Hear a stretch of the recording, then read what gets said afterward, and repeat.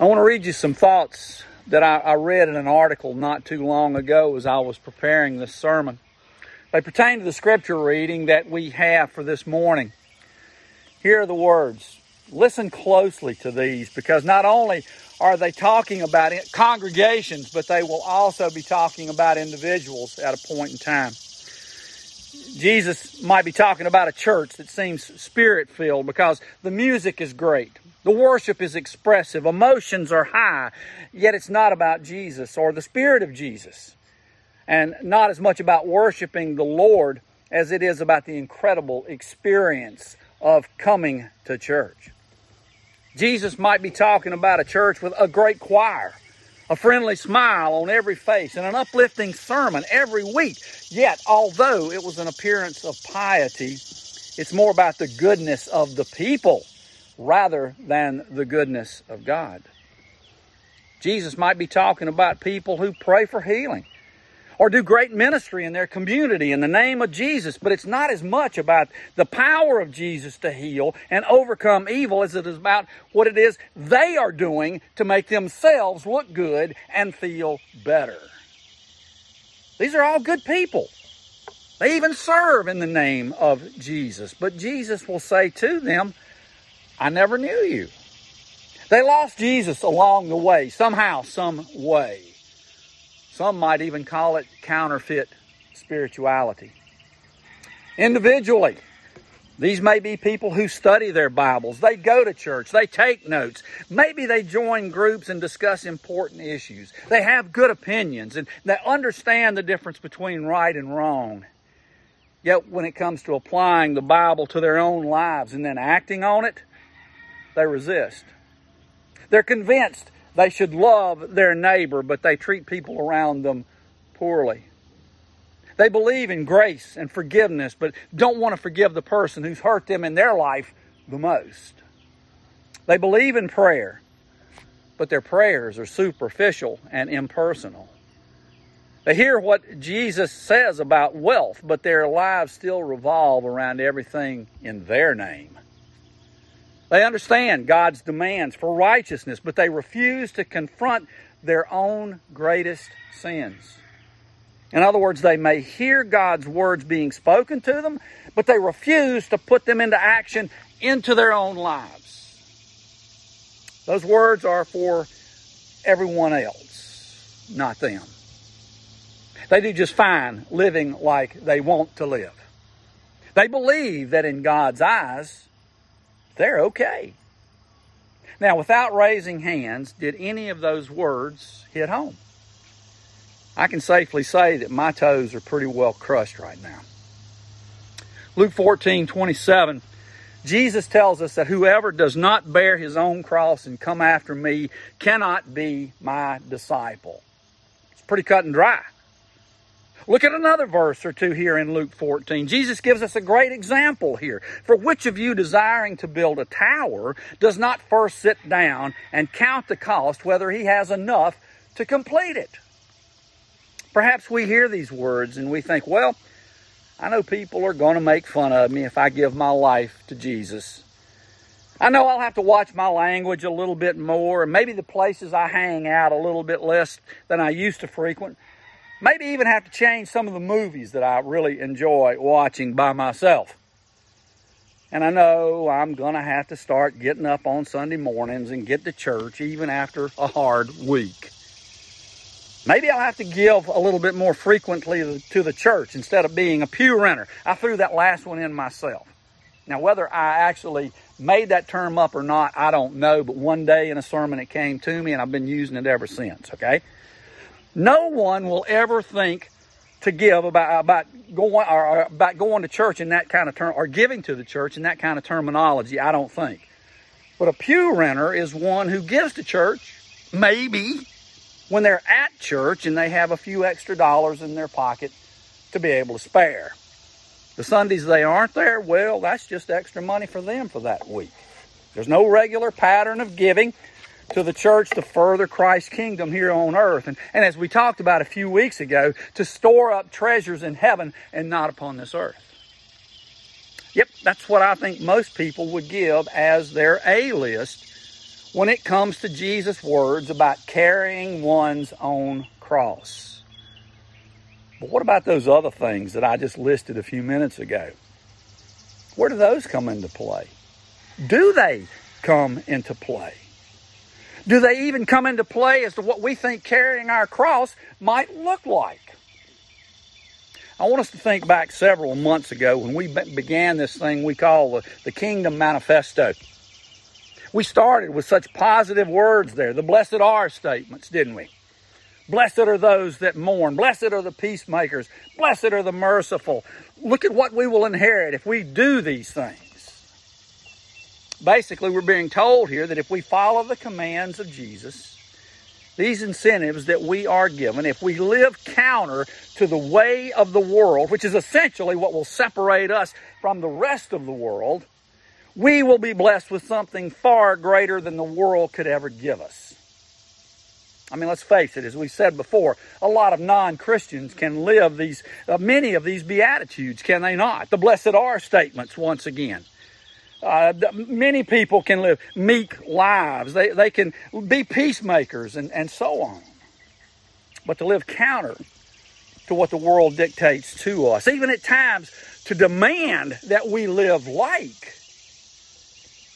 living counter to that thought, living a life of total faith, we then are going to be bearing a cross in the way that Jesus talks about in Luke 14. If we cry, Lord, Lord, and then live a life steeped in faith, we will inherit the kingdom of God. We see words as these, such as in Matthew 5, verses 10 and 11.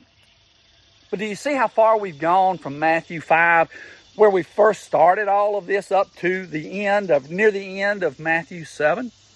And yet the pattern follows through those 3 chapters. Live righteous. Be poor in spirit. Be humble, basically, okay?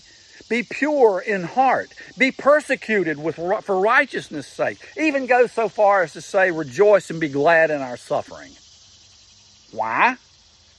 Because the pains of this world, not just the inconveniences of this world, but the pains that this world can toss at you will be so temporary in comparison to what God has waiting for those who are and remain faithful. It's as simple as that. I read a story in preparing for this sermon, another one that might help you understand what's being said here. Seems a tightrope walker was doing incredible feats all over France many years ago. Got so good at his art that he began to not only walk between buildings many stories up, but he began to walk this tightrope blindfolded. Even got to the point where he could go one way blindfolded and then return wheeling a wheelbarrow. It's pretty good. There was a P.T. Barnum type of promoter here in the United States that had his doubts about this guy. So he sends a man basically a note saying that though he didn't believe he could pull it off, he would really like for him to come and try to walk across Niagara Falls on his tightrope, something that had never been done before. Well, I'd love to see Niagara Falls, the man answered in return.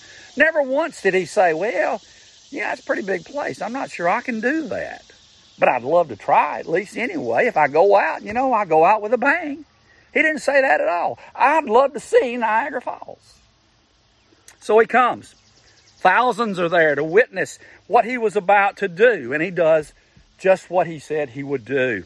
He goes across blindfolded and he comes back wheeling a wheelbarrow all the way across Niagara Falls. The crowd goes wild. The man goes up to the P.T. Barnum wannabe and he says, well, sir, now do you believe I can do it? Well, yeah, of course. I just saw you do it. What else do you want from me? Well, then the tightrope walker says to the promoter, you get in the wheelbarrow. It's like crying, Lord, Lord, and not be willing to live what you say you believe. Not living out your words in faith, in other words. How many of us would say, Lord, Lord, we believe. We cry out, Lord, Lord, but then we don't have enough faith to get in the wheelbarrow. Look at Luke 6:46. Jesus asked this pointed question. This is a troubling question too. Why do you call me Lord, Lord, and don't do what I say? Can you imagine having a conversation with Jesus and he comes up to you and he asks you that question? How would you answer? Why do you call me Lord, Lord, and don't do what I say? And then he gives us a formula in Luke 6 by which to live. I will show you what he, meaning God, is like who comes to me and hears my words and puts them into practice. There's a formula there. These are not the easiest things to hear from Jesus, are they, though? They're words that, if put in a slightly different way, they might be a little bit more palatable. Like, not everyone who says to me, Lord, Lord, will enter the kingdom of heaven, but if when the day of judgment gets here, you tell me you tried your best, that'll be okay. Or, but only he who does the will of my Father. Pretty self-explanatory, is it not? It doesn't say anything in there, but if it's thinking good thoughts and doing good things for others and loving everybody, smile a lot. Well, if it's worrying more about social welfare and of the world and not telling others about me, basically putting me on the back burner, maybe we can still slide you into heaven and nobody will say anything. Nowhere do I see those words. There's an old saying that goes something along these lines. The road to hell is paved with good intentions. There's a lot of truth in that simple statement. We want to strengthen our faith, but life gets in the way. We want to strengthen our faith, but life gets tough at times. We want to strengthen our faith. We so desperately want to give our every care over to the Lord of Lords. But if we do that, we can't control the outcome. And our faith falters. Another statement I read recently. Faith is an easy way of life if things are going smoothly. It's when the storms of life come. That's when the tough get going. But when the weak in spirit or in faith run away. But Elder, I'm giving it my best. It seems every way I turn, something stops me from living the kind of life you're talking about here.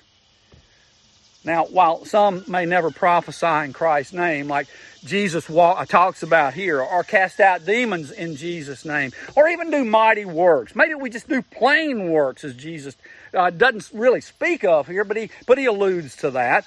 Most of us, hopefully all of us here this morning, or who are listening to our service this morning, we all truly want to live for Jesus, do we not? I think we could all agree on that one particular statement.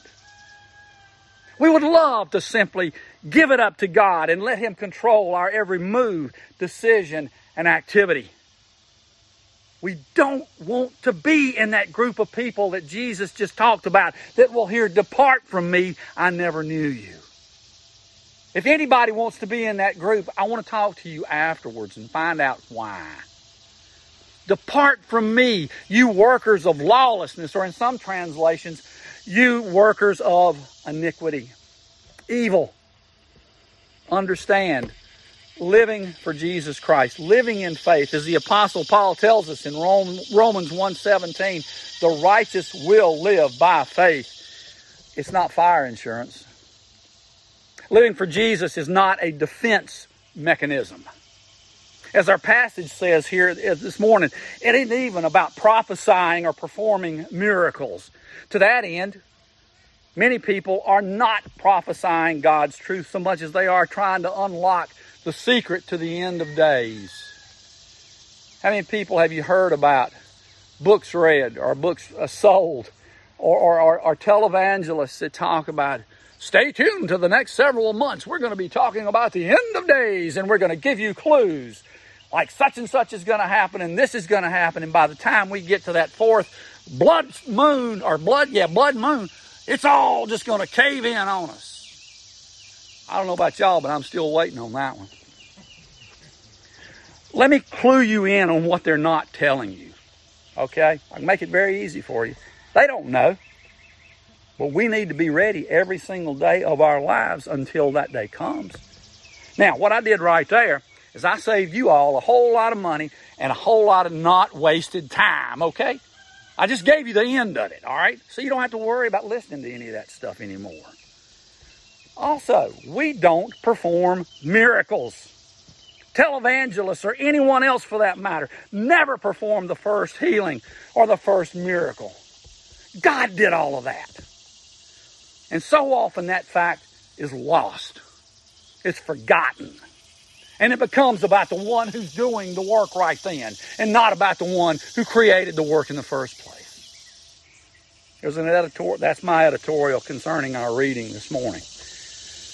Moving on, our faith isn't about doing or saying the right things in front of the right people at the right time and living for ourselves all the rest of the time. It isn't about living faithfully so much as it is living faithfully. Okay? Two different words there. In other words, living out our faith in full. Colossians 2, 6 and 7, Paul says, so then, just as you receive Christ Jesus as Lord, continue to live your lives for Him, rooted and built up in Him, strengthened in the faith as you were taught, and overflowing with thankfulness. Did you hear that? Live in Him. You're rooted and built up in Him. Your faith is strengthened as you were taught, and then you overflow with thankfulness because you understand what He has given you. It's about righteous living. What does that mean? Tell you what it doesn't mean. It doesn't mean judging others. Or it doesn't mean being able to win Bible trivia contests, although knowledge does not hurt. It isn't about living by a series of laws. It's about reading, studying, praying, and learn what our faith, your faith, my faith should look like. Righteous living is about getting into the wheelbarrow and trusting fully in God. It's about living a life fully steeped in faith, depending on God and not yourself. It's about taking no glory for yourself, but glorying in the cross all the day long. It's about seeking the kingdom of God first in all things and less in the treasures of the world, as we talked about a few weeks ago. Basically, it's about less of me and more of Him. It's about surrendering our will, our life to the gospel. How do we do it? By building our faith and trust in God. It starts by building a good foundation first. I said a minute ago that it wasn't necessary to be a Bible trivia whiz. But we need to know our faith, okay? I've known Bible trivia champions, and that's fine. That's all well and good. Very admirable, all that kind of good stuff. That is, unless you start taking words and thoughts out of context and using them to do damage to others' faith. And then you've got fire in your hands and you don't know how to deal with it. We must be mindful with the knowledge that we have. Faith, in short, doesn't solve all our problems, but it does give us the strength to get past those problems. Faith keeps us grounded in our sure foundation, and that sure foundation is Jesus Christ. Look again at the last few lines of our reading for today. Lord, Lord, did we not prophesy in your name and drive out demons in your name and perform miracles in your name? I will tell them, Jesus says, plainly, depart from me. I never knew you. Saddest words we would ever hear. Conversely, well done, thou good and faithful servant. Those are the greatest, the sweetest words that could ever be said to us that we can hear with our own ears. Maybe we're not into prophesying so much or performing miraculous endings to difficult events. Maybe we're just average folks doing our best to get by. However, you must remember this. Our faith will mean everything to us. Your faith will not help your neighbor. It won't help your child. It won't help your parents. Your faith will help you.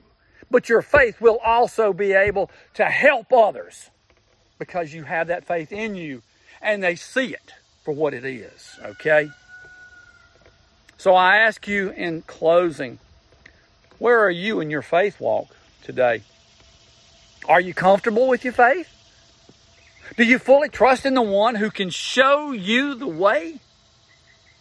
Or are you still so certain that your way is the right way? Not all who cry, Lord, Lord, will enter into the kingdom of heaven. That begs the question, then who will? Only he or she who does the will of my Father in heaven. It's a pretty simple answer, isn't it? It won't matter how many times you were in church or what you did in the name of Jesus. Many people have done very bad things in the name of Jesus. It will all boil down to your motivation for living. It will all boil down to the relationship you had with your Father in heaven. It will all boil down to your faith and how it was applied in your life. So I ask you this morning, where then is your faith? Let's pray. Father, thank you. We praise you once again for your wondrous mercies, your grace, your love for us through the gift of your Son, Jesus. If there was ever a group of people that didn't deserve it, Lord, it's us. And yet, your love is far greater than anything we could ever imagine. So continue to guide us, Father. Continue to pound it into us each and every day. We need to build our faith. We need to strengthen our faith. We need to look to you for all things. Guide us to that end, Lord. Grant us your wisdom that we may see for ourselves that the words that Jesus spoke so many years ago shoot straight to our hearts. Bless us to that end, we ask you in Jesus' name. Amen.